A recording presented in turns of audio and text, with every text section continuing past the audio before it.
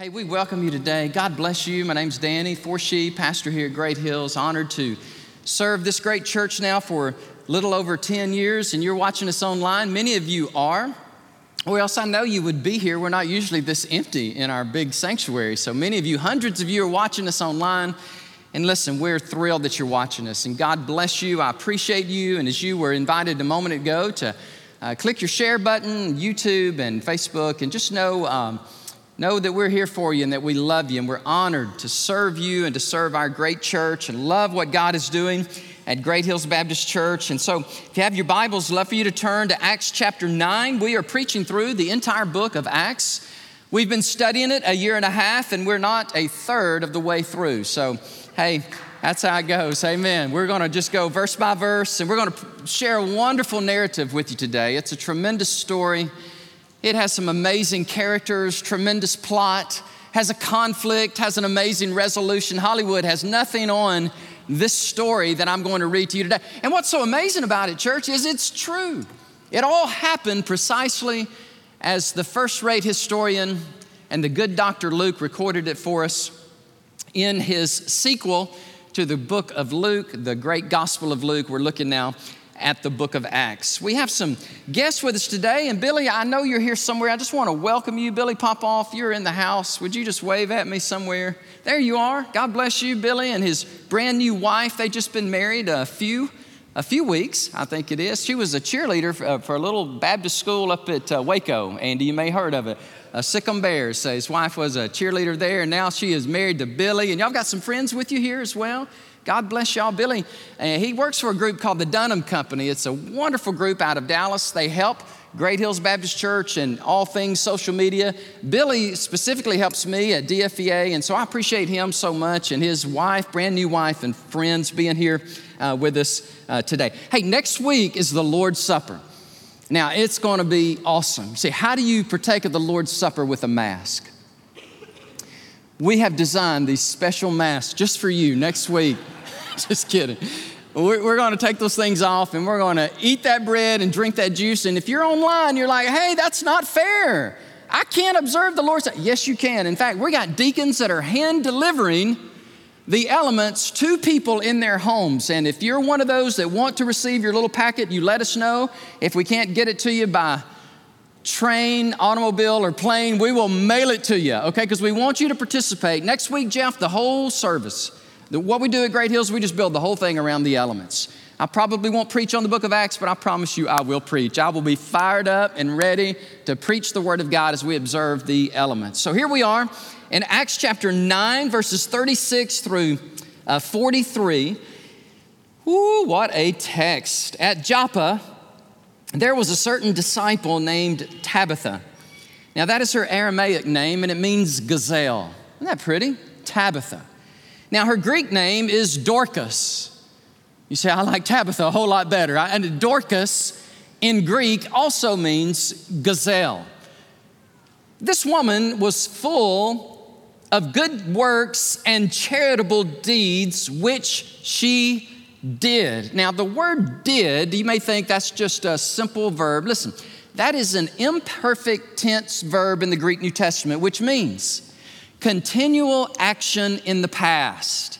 So this sweet lady, she would not just engage every now and then in good deeds and charitable works, but she continually, perpetually, ongoingly. In fact, she was known as the lady who did good deeds.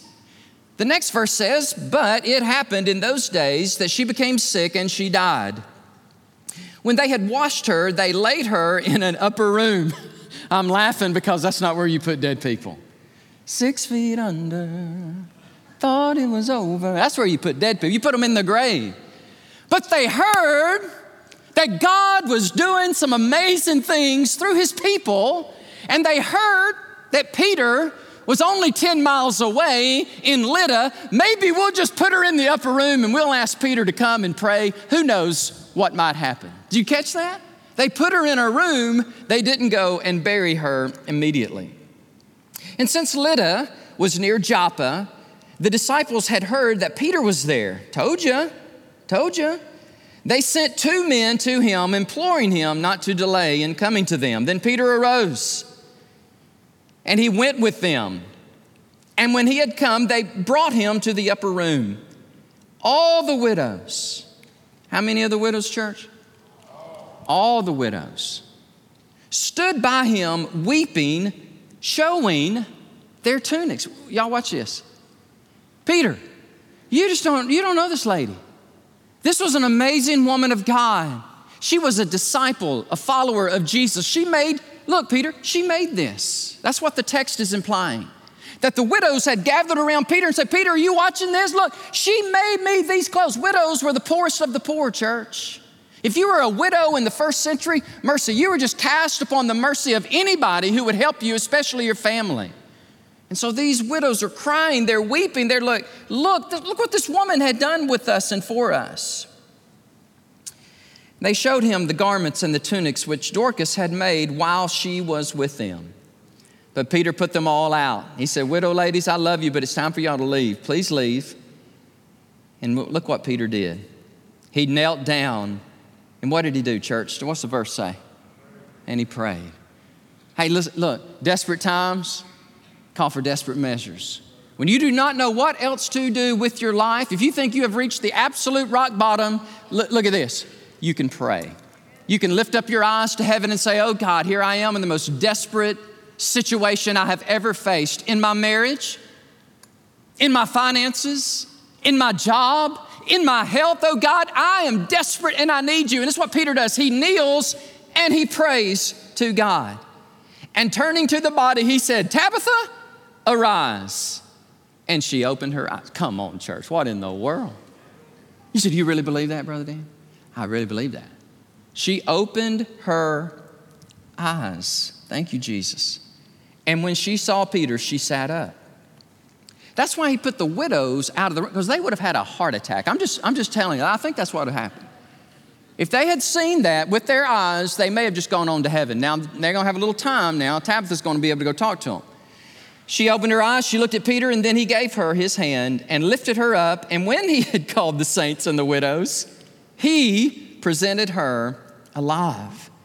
And it became known throughout all of Joppa, and many, come on, church, many believed on the Lord.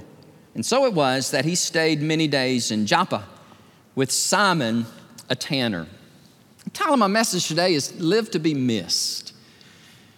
Living to be missed. When it's time, by the way, the time is near. It's time for all of us. It may be a few decades, but all of us must pass this portal, this threshold called death.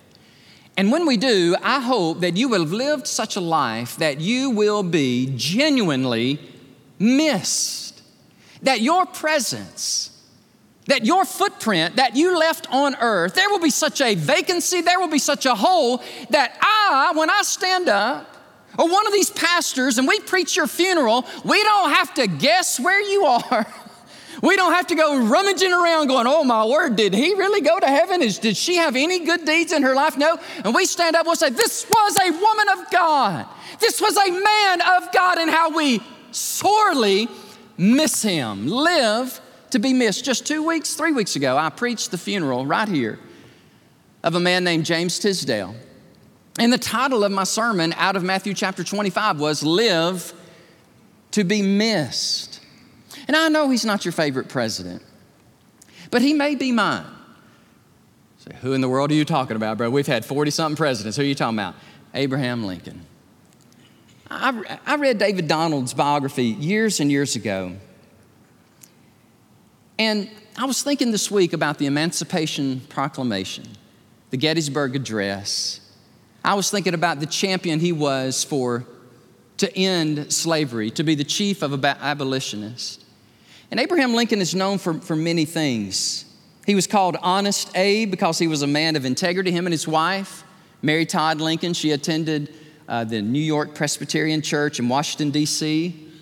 One day in the summer of 1864, come on, anybody help me. What is happening in America in 1864?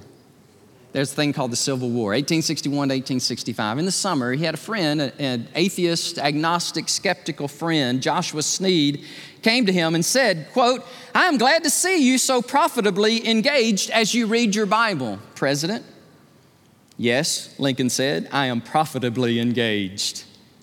And Joshua Sneed said to him, well, if you have recovered from your skepticism, that's great, but I'm sorry to say that I have not. And Lincoln looked at him and said these words, you are wrong, Mr. Sneed.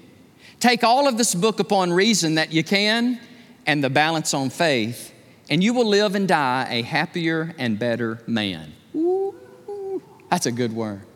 Hey, that miracle I just read to you a moment ago, take it on reason, and you say, but my reason can't go any further than that. That resurrection from the dead got me. Now, I'm just be honest with you, I'm an empirist, I'm a rationalist, I'm a scientist, and I'm an analytical kind of person. That kind of stuff it just kind of bothers me. Take it on faith. Just say, God, I don't understand it, but God, your word says it, and so I am trusting that this is the case. He was given a Bible by a group of African Americans from Baltimore, and he said to them, this great book is the best gift God has ever given to mankind. April the 14th, 1865, just a few weeks after his second inaugural address. I highly recommend that you read it. It's one of the greatest pieces of literature in our country. John Wilkes Booth slipped in. His guard says, President's okay, I'll just take a break. And when he took his break, Wilkes Booth comes in, shoots the president, mortally wounds him. He's laying there in his deathbed. And I'll be honest with you, when I read this, I cried. I literally wept because family and friends and colleagues and associates, they're gathered around the bed and they're just weeping the soon death of the president. Sure enough, at 7:22, April 15, he died, and the president, the physician said, the president is no more. And then Edwin Stanton, his Secretary of War, said these infamous words. He said, here he is. Now he belongs to the ages. And here we are, 150 plus years, talking about a man named Abraham Lincoln, because he lived a life to be missed. Now, some of you are looking at me going, now, hold on a second, Pastor Dean. I'm no president of the United States, and I'm no Pastor Tisdale, live to be missed. I am just me, and I'm just going to make my little mark here on this earth, and I'm going to slip on into eternity. Let me tell you something. That is bad logic. That is, God did not save you. Jesus did not die on the cross for your sins and save you and fill you with His Holy Spirit so that you could live a mediocre, mundane, humdrum life and just live your little life, die, and just go on into eternity. Say, well, my footprint wasn't very big. Why not? Why don't you leave a big footprint so that when you die, everybody will say, man, I miss her. Man, I miss him, because they were a follower of Jesus Christ. They lived a categorically different kind of life. And so that's what I'm going to talk to y'all about today. Is that okay with y'all? We talk to you about this?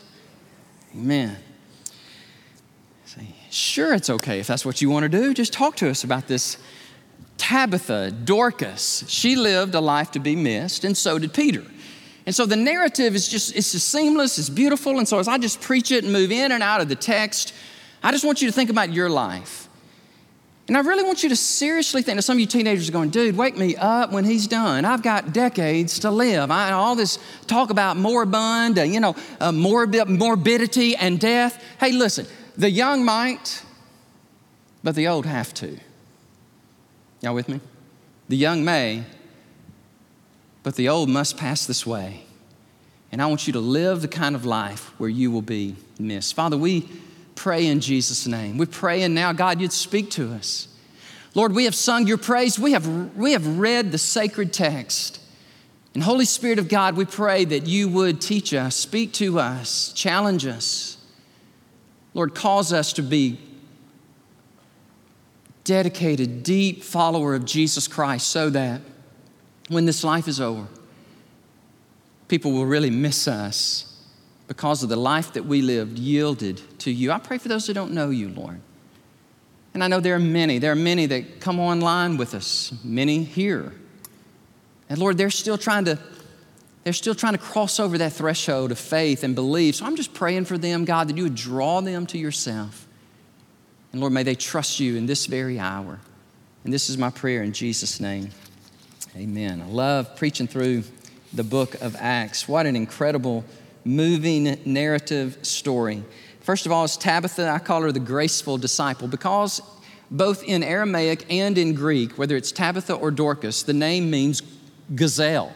And so when I think of a gazelle, I don't know what you think about. You think about somebody, you can shoot it and kill it, eat it, but I'm thinking about a graceful animal, very elegant. So verse 36 says, Joppa is well known, right? And it's about 10 miles northwest of Lydda, where Peter is. When you think of Joppa, does anything resonate in your mind, you biblical scholars? Who got swallowed up by the big fish? Jonah, thank you, Juan. He was in Joppa. You say, what was he doing in Joppa? Well, let me show you, first of all, the fish that swallowed him. I got a picture of it somewhere here. Do we have that? We should. Look at that. I found it. You say, where'd you get that creature?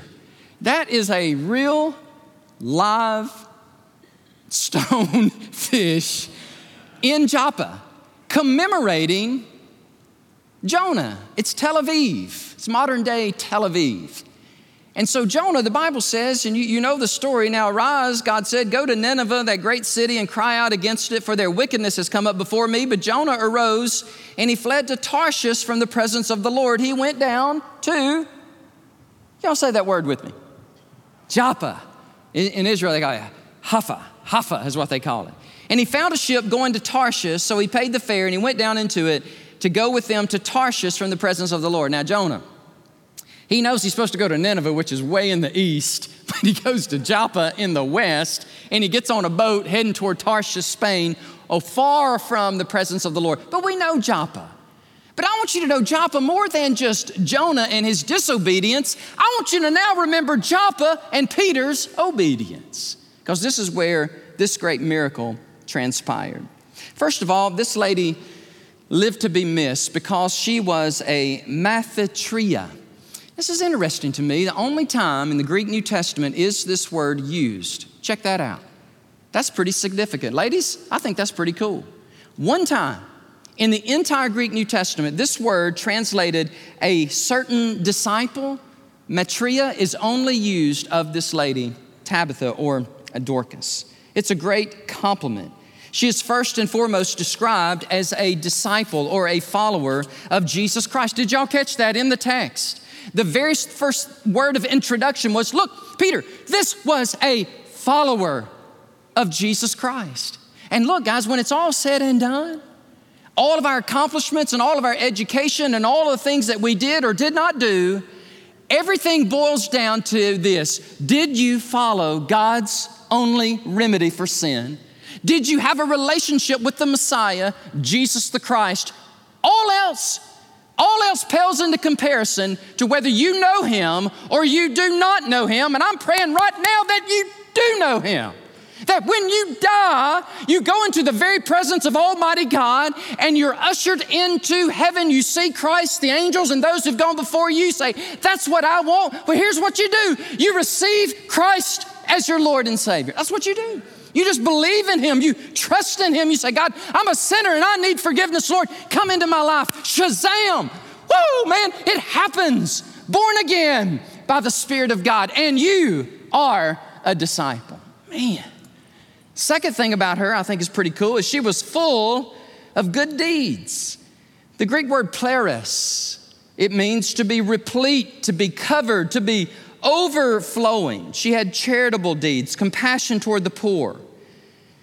And she did these things. You want to, you can circle verse 36. You can circle the word did, imperfect tense. She kept on doing it. Verse 39 tells us who some of the poor were that Tabitha ministered to, and it was the widows. Man, the widows are those people that just didn't have much. And they were absolutely dependent, contingent upon the alms and the good deeds of others. And that's why Christianity, one of the reasons why it flourished and just blossomed and burgeoned and grew, because the Christians would take care of their own. And they would reach beyond their own, and they would minister to the lepers. They would minister to the slaves.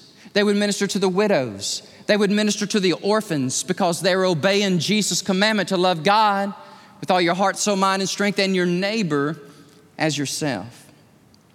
When you give your life in service to bless and minister to those who cannot pay you back, you will be greatly missed. Okay, now I'm going to ask you a question.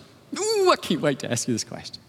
Some of you are going to be upset because this question, in a good spiritual way, is going to haunt you.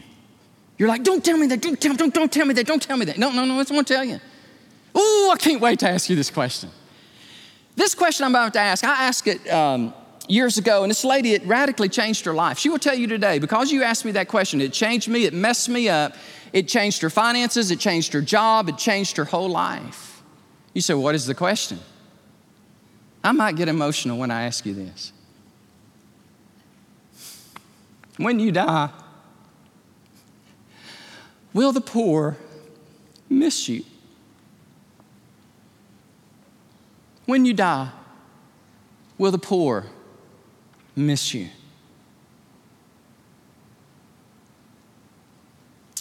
They missed her because she did charitable deeds, good deeds. Hey, Judy Stone, you used to sit right here, but you've backslidden and you're at home now, and so we just want you to know we forgive you.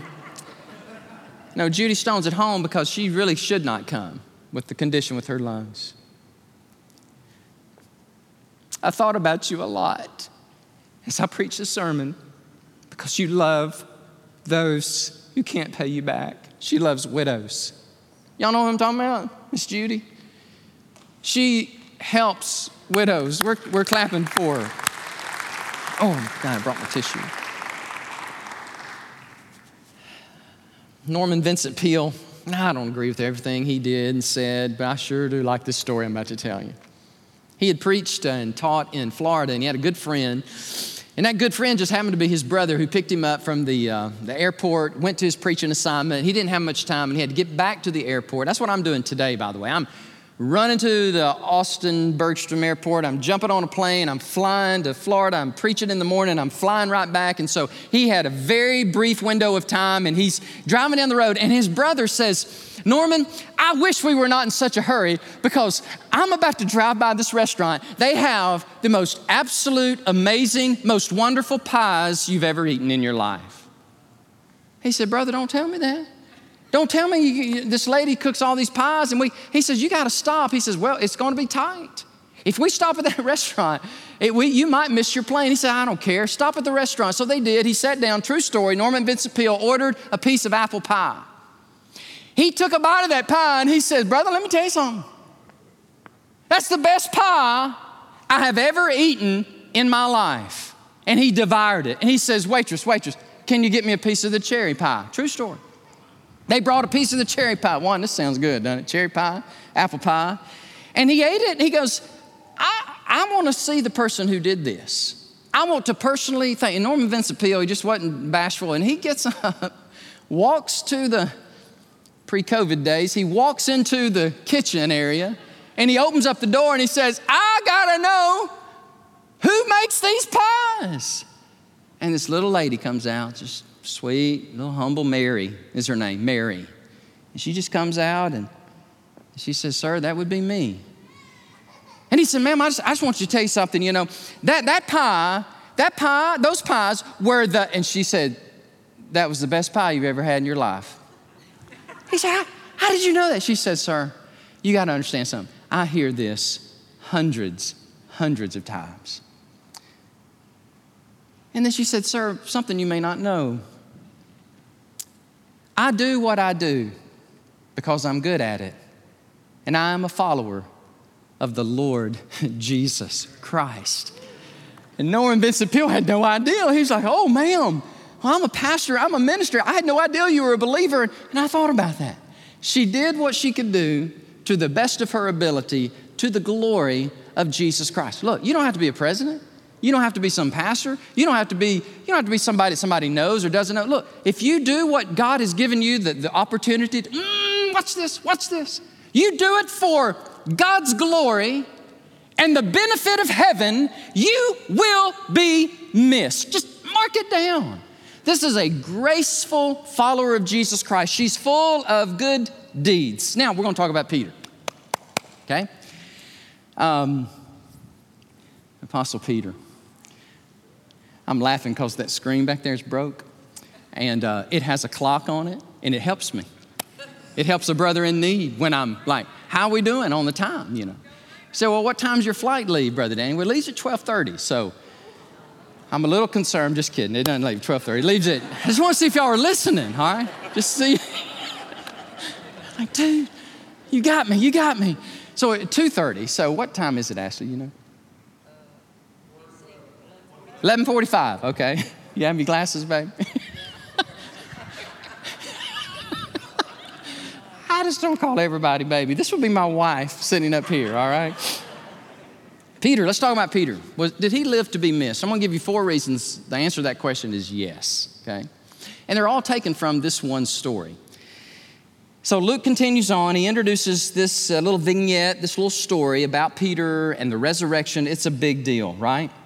In verse 37, after Tabitha died, the church washed her body, which was customary. And I mentioned earlier what they did next was not customary. They didn't put her 6 feet under. They put her up in an upper room. The first thing I want you to know about Peter in this story is he's available, all right? He's available. Verse 38 says, and 39 says, hey, we need you, sir. Would you come? There is a precious woman in our church, and you just got to come. Would you come? In verse 39, I love this. Peter arose and went with them. Isn't that good? You say, well, where was Peter? Well, let me help you. He is in Lydda in the plain of Sharon, which is 10 miles from Joppa. In Lydda, there is revival. It's breaking out. We read and we studied last time, people are being saved. Ananias, they rose him up, this crippled man from 8 years being paralyzed, and now he's bouncing up and down. People are being converted. I think Peter is preaching, he's teaching, he's discipling, he's baptizing, and man, he's like, woohoo! And somebody knocks on his door and says, hey, sir, would you leave all of that and come see one elderly woman who died? We want you to come see what you can do. Now, I just got to be honest with you. I don't know if I'd have went. First, I would have said, but the Lord wants me here. I mean, look. This is a happening place, and you want me to go where? 10 miles? Hey, there's no Uber. There ain't no Lyft. There's a camel or a donkey or your feet. 10 miles is a big deal, okay? And you want me to do what? And come pray for a woman that died? I don't think so. That's not what Peter did. Peter was available to God. The Bible says he arose and he went. Look, when God gives you an opportunity, it may not make sense on paper, theoretically. People may question your sanity, but if God is in it, do it. Just go up and say, I'm available, God. Here I am. It reminds me of Philip. Remember Philip in Acts chapter 8? Whoo, man, he's preaching Samaritan revival. Whoo, Spirit of God came down. People are being saved. And the Spirit of God says, that's it. I'm done. Come on. We're going to take you into the desert. Going to meet this Ethiopian eunuch. And you need to talk to him. And he went. So I got to say something. I've been wanting to say this for 2 weeks. Peter, in obedience to the Holy Spirit, healing people, raising people from the dead, preaching the gospel. Do you know why he did those things? Oh, because Jesus spent 3.5 years with him. Jesus discipled him. You know, Jesus couldn't disciple everybody. Y'all help me in mathematics. How many did Jesus really disciple? You say 12, and one of them, Pastor, one of them didn't make it. That's right. So I don't feel so bad. I used to feel real bad. I used to disciple people here at Great Hills and pour my heart into them for a year, and then they not only, well, whatever. It just didn't turn out good. You say, well, Mylene, you calling those people Judas? Not really. I didn't even really mean to go there. Let me come back to where I was. Those who do great things for God have been discipled by great people of God. And that's how it works. Jesus poured into Peter. He spent 3.5 years. Can you imagine trying to disciple the Apostle Peter? I imagine Jesus wants to say, you nitwit, get your foot out of your ever-loving mouth. Please, just be quiet for a moment. I imagine Jesus was like, Peter, please. And for 3.5 years, Peter, James, what was the other guy's name? John. Jesus, he preached to the masses and the multitudes, but he spent the majority of his time with a handful, and those little handful, they end up absolutely changing the world. It's the same today. When you disciple and pour yourself into a few, God does amazing things. So he's available, right? Number two, he was prayerful. When Peter arrives, there's no big fanfare for a celebrity. He was simply a servant obeying his master's orders. I love this. He kneels down and he prays. Just like Peter and John in Acts chapter 3 at the gate beautiful, something is about to happen. First he says, you guys need to step out. And then he just kneels. I know y'all saw this in the text, but it's real simple, but this is a posture of humility. This is a posture of dependence upon God. And if you're going to live to be missed, you better get used to this posture. Okay. You got to kneel. You got to pray. Spend time with the Lord. You know, Charles Haddon Spurgeon, he was an amazing pastor preacher in England. In the 1800s, Metropolitan Tabernacle Church there in London. I want to say from 1860 to 1890, phenomenal pastor, mega church running 6,000 the first service. And then they filled it up again in the second service. It was a mega church before we knew what a mega church was. And so he was always having guests and visitors, people wanting to meet him and people wanting to see the church. And they were always trying to figure out, what is the secret sauce to your amazing success? Now, he was a phenomenal preacher. I mean, his mastery of the English language was unparalleled. Similes and metaphors, analogies, illustrations, he would captivate you as you spoke. This group of students came to the church early one morning and they were there to see why does this church do what it does? How does it do it? And so they were just meandering around in the church, and this older guy, he comes up to them, he goes, "Can I help you, young people?" And they said, "Well, yeah, we're from such college, and we're just checking out the church here, and we want to know, what is the secret to this church? How do you people reach so many people? What is the deal?" And the older guy says, "Oh, I'm so glad y'all are here. Would y'all come with me? I want to show you something." Have y'all heard this story before? I didn't think so. This is a cool story. He said, "Well, y'all come on. I want to show you something." So he takes them down to the basement. And he opens up the basement door, and there are 700 church members on their knees praying to God for their pastor before he preaches. And the person who's leading them around, kind of giving them the tour, he said, "I want to tell you young people something. This is what he called it, the heating apparatus of our church." And the person who was giving them the tour was none other, Charles Haddon Spurgeon, the pastor. Prayer, availability, obedience, humility. Y'all with me? Those are the kind of characteristics and attributes of a life. If you incorporate them into your life, then I promise you, when old brother Danny or Mr. Ross back there, Terry or Daniel, Jeff, or one of us gonna stand up here, Lord willing, and we preach your funeral, it'll be praise God, it'll be a celebration. Woo, man. He's gone to be to glory. I loved him. I'm going to miss him, but I know where he is. Don't make me wonder where you went. Don't do that to me. Don't make me go, "Oh God, what am I going to say about that wicked woman? I have nothing good to say about her." Don't do that to me. Make me get up here and say, "Praise the Lamb of God. She was a woman of God. She loved people. She loved the lost. She loved the widow. She loved the hurt. Oh, he was a man of prayer. Praise God for his life. I deeply miss him. One day we'll see him in heaven." Don't make me lie at your funeral, because I'm not good at it. Number 3 is miracle. You say, "Whoa, wait a minute, miracles?" Yeah. Those that are missed, God uses them to do miracles. Mark chapter 5, verses 40 through 42 is a lot like this story. "And they ridiculed Jesus, but when he had put them all outside," that sound familiar? Y'all with me? "He took the father and the mother of the child." That was fast, huh? help a brother out here. Can y'all go back to verse 40? Whoever's done, thank you. I think they're in the heating apparatus over here somewhere. I think I'm looking there, but they're back here somewhere. By the way, y'all ever seen what goes on back here?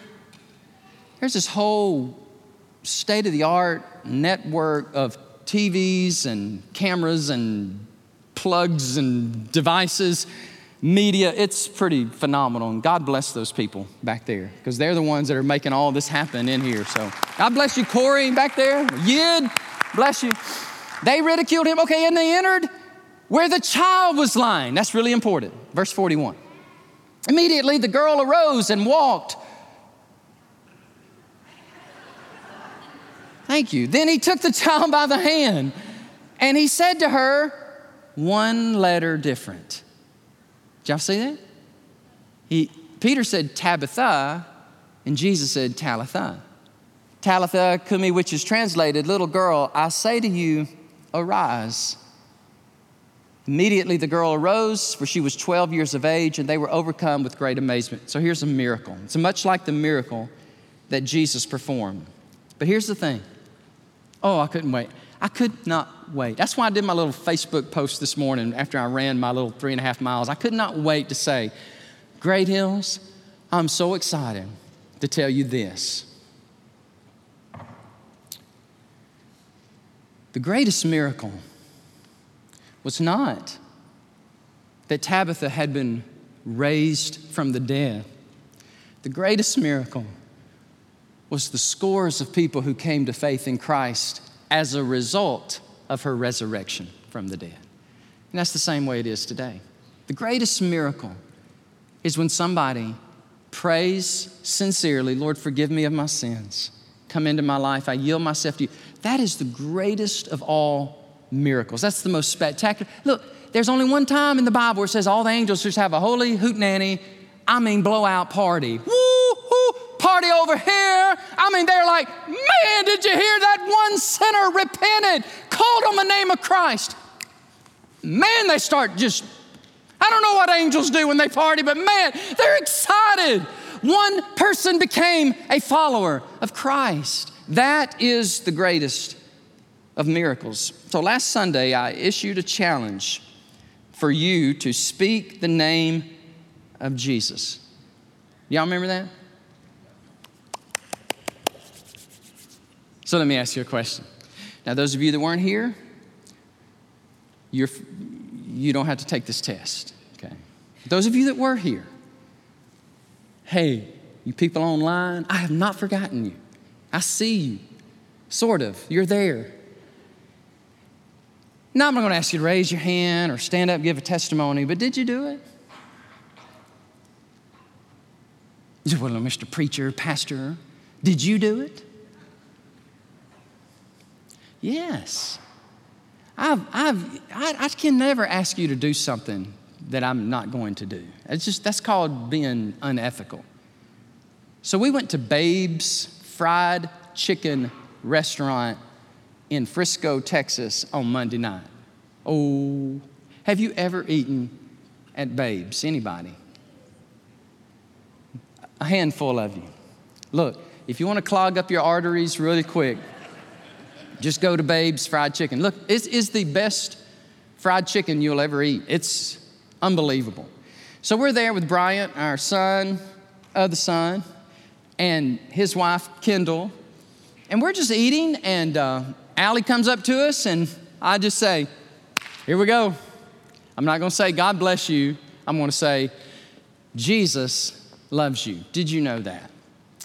And I started getting nervous. This was Monday, so I'd already preached on this on Sunday, so my heart's beating fast. And so I said, Allie, have a good day. God bless you. Have a good day. No, I didn't. I said, Jesus loves you. Ooh. She looked at me. She said, sir, yes, he does. And this big old smile came on her face. And later on, when she gave me the bill, and Ashley gave her this astronomical tip, which is okay, I'm over it, it's fine. She gave her a big tip. And she writes on the bill, Jesus loves you, with a big old heart on it. So we're sitting there in Babes, and David Shivers is one of the pastors at Prestonwood. I don't know, what does he do there, Billy? He does a little bit of everything. David Shivers. And David Shivers walks to our table because he's with his family at the same Babe's restaurant. Bryant is on staff at Prestonwood, so they start having this little conversation. And David says, do y'all know the story about the guy who created this restaurant? And I was like, no. He goes, his name's Paul Vineyard. I baptized him 10 years ago. I was like, come on. I said, really? He said, yeah. He said, it's a funny story, what happened. He showed up for baptism, all 6'8", 400 pounds. And David Shivers is at least 6'4", 6'5", and he's really kind of like me. He's about 6'5", 6'6", something like that.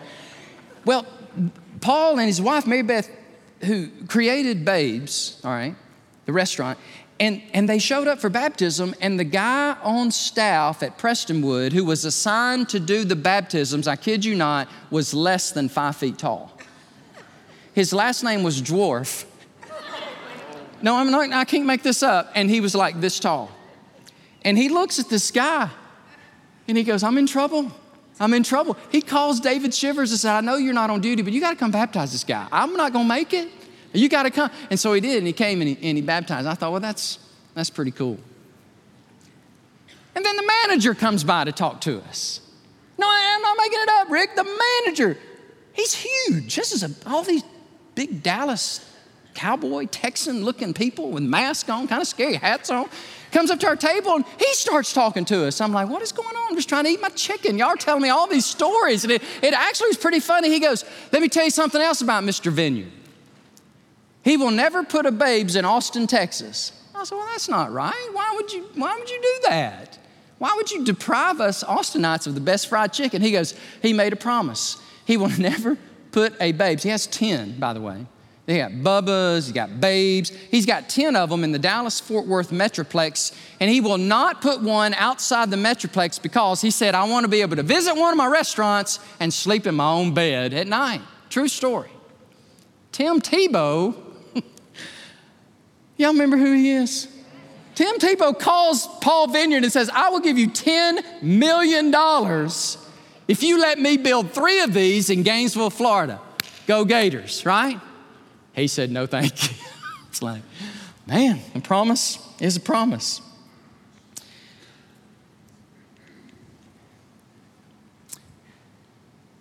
And here I am talking about a guy in fried chicken.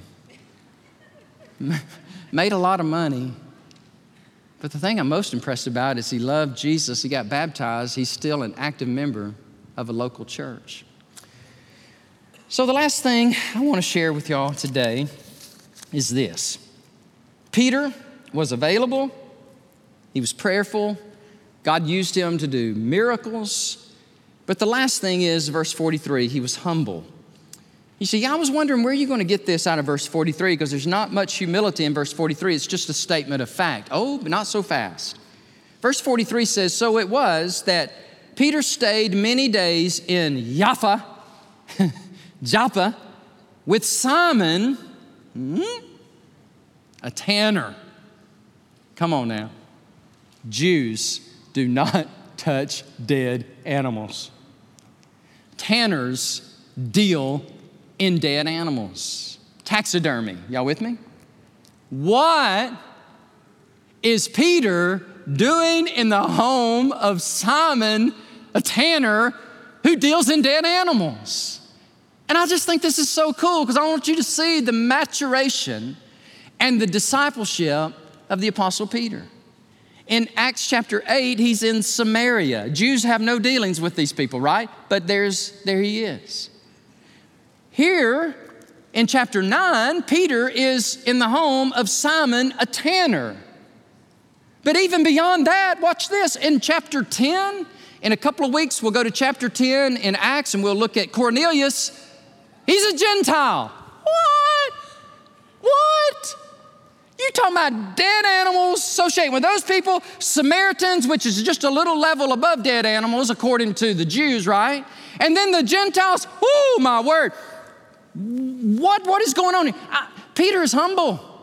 All of that racism, all that bigotry, all that bias, it is faded away by the power of Jesus Christ. I'm telling you, God has raised a champion. Peter is a champion.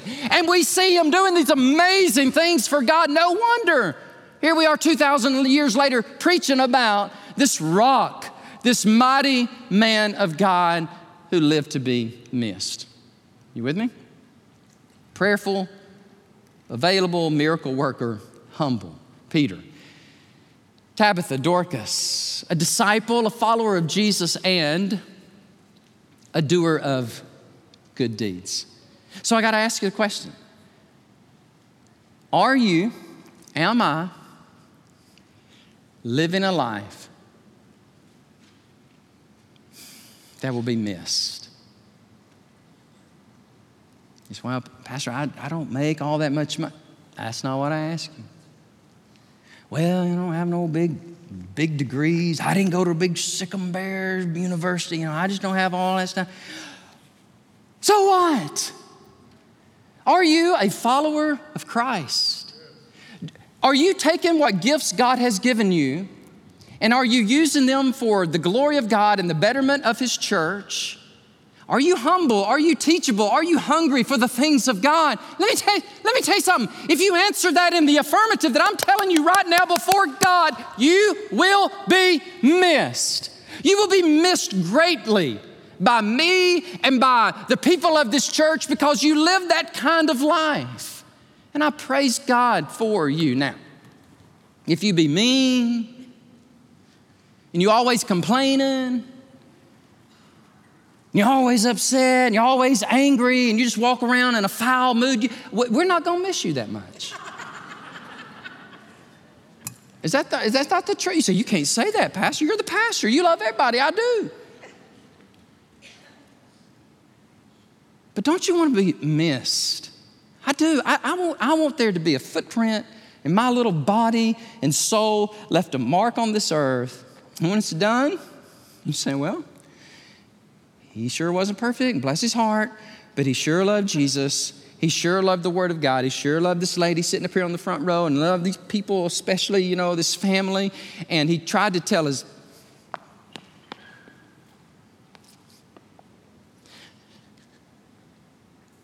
as many people as he could about Jesus. Oh, I want to say the same thing about you. I hate COVID. Can I just go on record and say I just hate this stuff? I'm praying that God eradicates this stuff. And man, I'm looking forward to the day when we just open up this big old altar, Jeff, and people are just weeping and praying and getting revived and getting right before God. We will have people in the Great Hall. It's awesome. It's beautiful if you don't get distracted by the beauty. And just try to talk to the counselor. If you're here today and you're like, I want to tell somebody about my story. I need direction. I need Christ. I want to live this kind of life. Pastor, you didn't miss anybody. You got the males and the females. You got them all in there. You got the Tabithas and the Peters. You got the Sues and the Bobs. You got everybody in there. That's right. And you know why? This is why I preach the Bible. Because if you preach the Bible, you say everything God wants you to say. And God's word is alive and active and sharp and penetrating, and it's awesome. And so I'm going to ask you one more time, and then I'm going to pray for you. They're going to sing. Woo-hoo, it's going to be fun. And then we're going to go back there. We're going to greet people. Hey, how are you doing? God bless you. And then, oh man, I wish I had time to tell this guy's story over here. Rick, I wish I had time. I don't have time, but man, that was an awesome story. Let me just tell you. If you want to really mess me up, then call me on my cell phone and say, I need to tell you about this guy I just shared the gospel with. Thank you, Lord. Thank you, Lord. Look, that just blesses me beyond anything. Just say, I got to share the gospel with the guy. You told me, Pastor, just speak his name. I did. Let me tell you what happened. I tell you what, I'll just tell the story next week. Is that okay? Yeah. Rick, come bring him with you if you can, and I'll tell that story. Don't y'all want to hear this story? Good, me too. I want to tell it, but I got to go catch a flight. But anyhow, we're going to pray, and Jeff's going to come and lead us. Lord, thank you for our time together. What an awesome passage of Scripture. Woo. Whew, thank you, Holy Spirit, for putting that in there. About the widows and Tabitha. And the only time this word is used in the entire Greek New Testament, it's reserved for her. Shoo-wee. Thank you, Lord, that's sweet. And thank you for Peter. Lord, we love him. He's a knucklehead sometimes, Lord. We see him doing the same things that we do, denying you, getting mad, fussing. He's cutting off people's ears one time, and then he's denying you at another time. And yet, Lord, you were patient with him. You discipled him to maturity, and now he's changing the world. He's turning the world upside down. Lord, do that in us. Do that in me. Do this in our church. Lord, I'm praying. Thank you, God. Thank you for this other text that I got just a few days ago from one of our pastors here on the staff who said, just want to share with you, 4 more discipleship groups have started. Lord, thank you. Thank you that our church, Lord, this DNA of Great Hills is this disciple making, growing deep so that we can share our faith with a lost world. Lord, just keep working on us. Keep being patient with us. Keep being patient with me. Use us, Lord, for your glory. If you're here today, maybe you are watching online, don't turn that off yet. Stay with us. I'm praying for you.